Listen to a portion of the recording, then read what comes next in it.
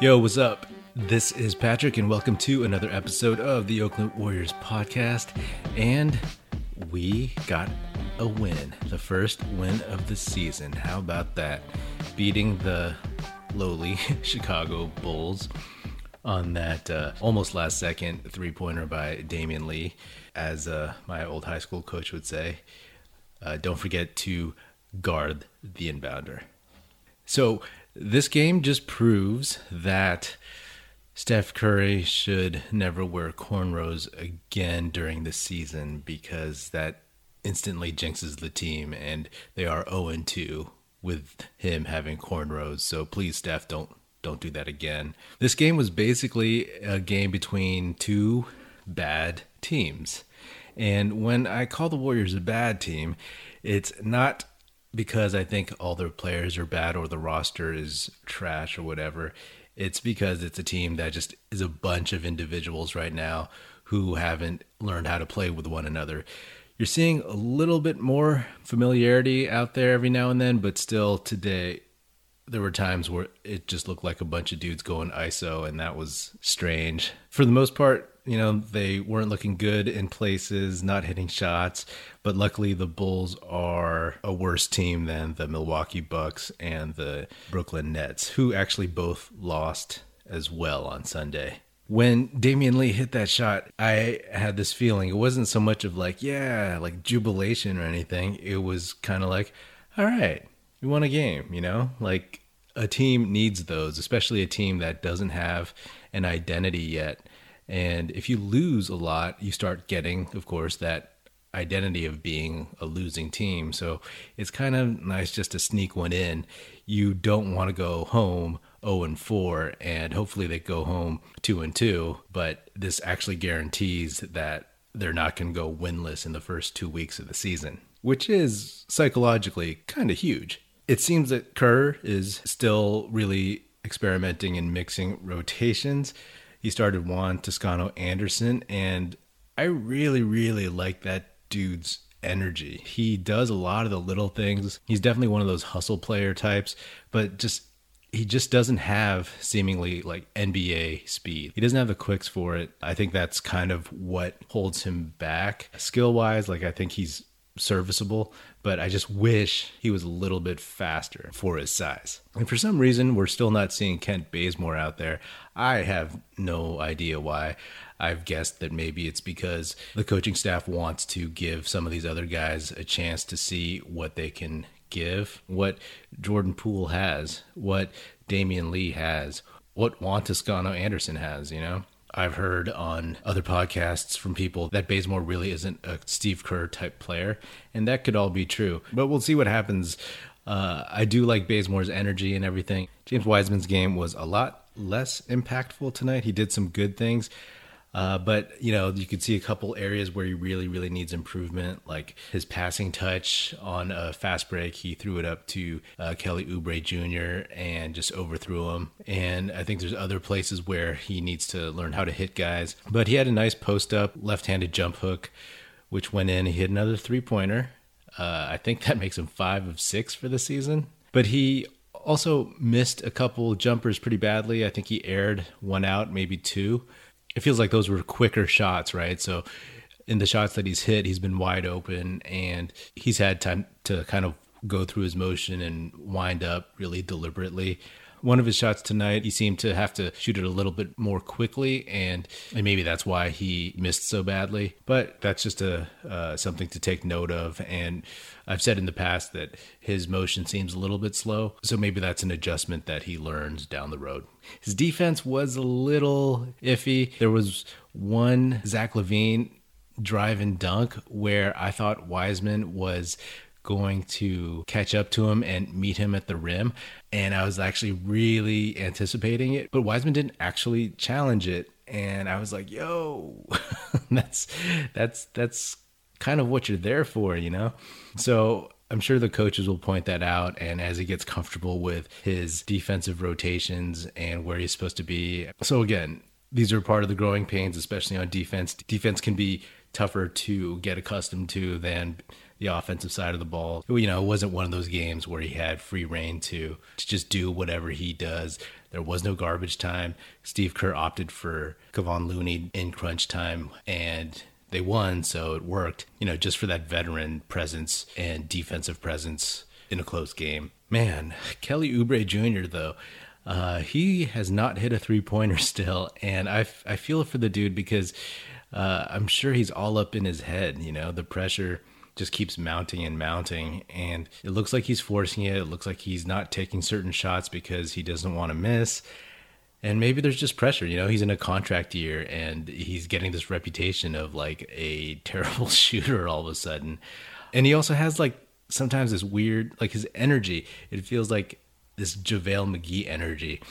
There was one time where a loose ball, I think he swiped it from somebody, and it was going out of bounds, and he and Steph were going for it, and Oubre dove for it, and I was like actually kind of scared that he was going to run into Steph's leg or something. That's what it felt like. But he did a lot of other things. He had a ton of rebounds. I think he had like 10 rebounds. He had some steals.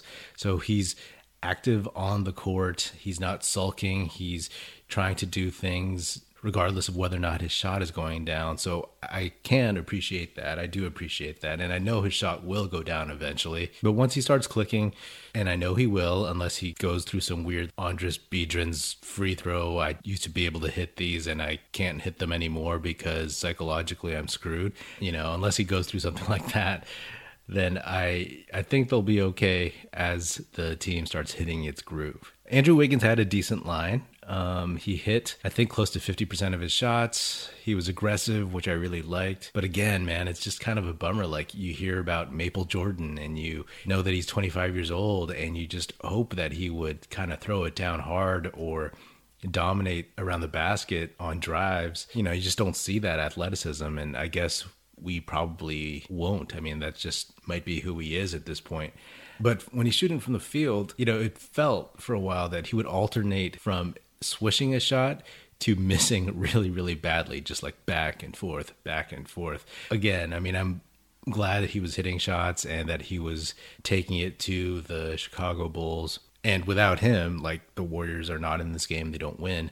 But, you know, hopefully, like, both he and Oubre eventually can get back to their averages at least. And then we'll see what happens after that once they hit their rhythm, if they hit their rhythm. But regardless, it's good to get a win, especially without Draymond Green playing today or scheduled to play in the Detroit Pistons game coming up. Of course, the elephant in the room is that Marquise Chris has a broken leg and he is out for the season. I am super bummed about that because I really, really like that dude.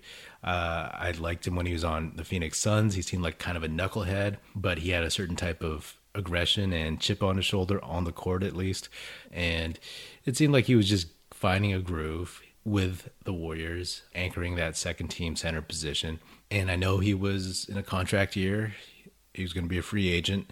So hopefully, I mean, he's still young, and hopefully this injury is something that he can come back 100% from, and he can just continue his career, whether it's here with the Warriors or, you know, moving on elsewhere.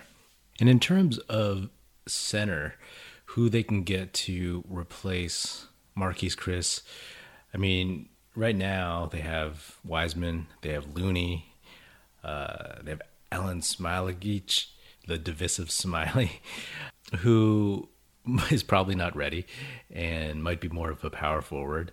But, you know, like, you look at free agents available, Dwayne Dedmon is a name that jumps out at everybody, but I have no idea. I have no idea what the next move would be in that respect, but they definitely need somebody. I mean, they put Pascal at center for a bit, and I mean, it worked a little bit, but, you know, we'll see. They might try to experiment with that a little bit longer. You know, then basically you have 4 centers once Draymond gets back. And so you have the 7-foot or 7'1" James Wiseman, then the 6'9" Kevon Looney, then the 6'6" Draymond Green, and the 6'6" Eric Pascal. Can they survive like that? I don't know. We shall see. But man, yeah, dude, like the Warriors seem cursed sometimes, right? Like it's either like the city of Oakland has cursed them or the Oakland City Council or Commission or whatever, whoever the Warriors owe $40 million to, like they have like a voodoo doll. But either way, man, like hopefully you can't have bad luck all the time and you can't shoot poorly all the time. So hopefully the averages start evening out for the Warriors. And Steph, we can't forget Steph. He was being aggressive. He was missing a lot of threes, missing a lot of shots, having a tough time. He's working really, really hard. You can see sometimes you get a little frustrated, and that's all understandable. But he had a great fourth quarter.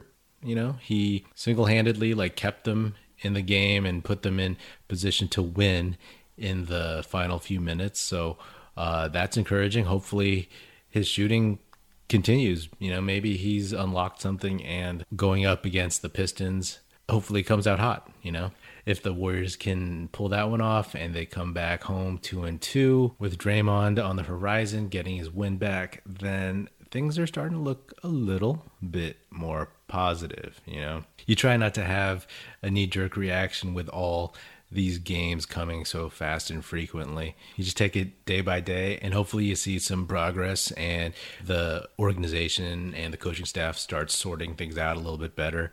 The rotations, their schemes, if they need to simplify, if they need to change, if they need to just go to more Wiseman, Curry, pick and roll, if they should move away from some of the stuff they did traditionally. Because I said in the recent episode, like, the thing that kind of bums me out is that the beautiful brand of basketball that Steve Kerr brought to the Warriors, that's gone because the type of player that he has now on his roster is not built for that. Skill-wise, kind of basketball IQ-wise, experience-wise. So we'll see how those adjustments go.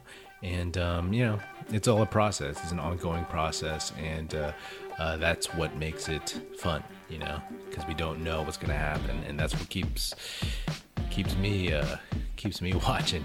Anyway, that's another episode of the Oakland Warriors podcast. Thanks for tuning in.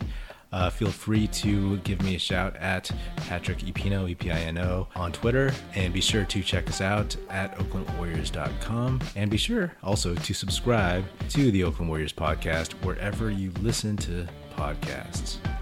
That's it. Music in this episode provided by Paper Sun. Special thanks to Paul Amardo for production support. See you next time, and go Dubs.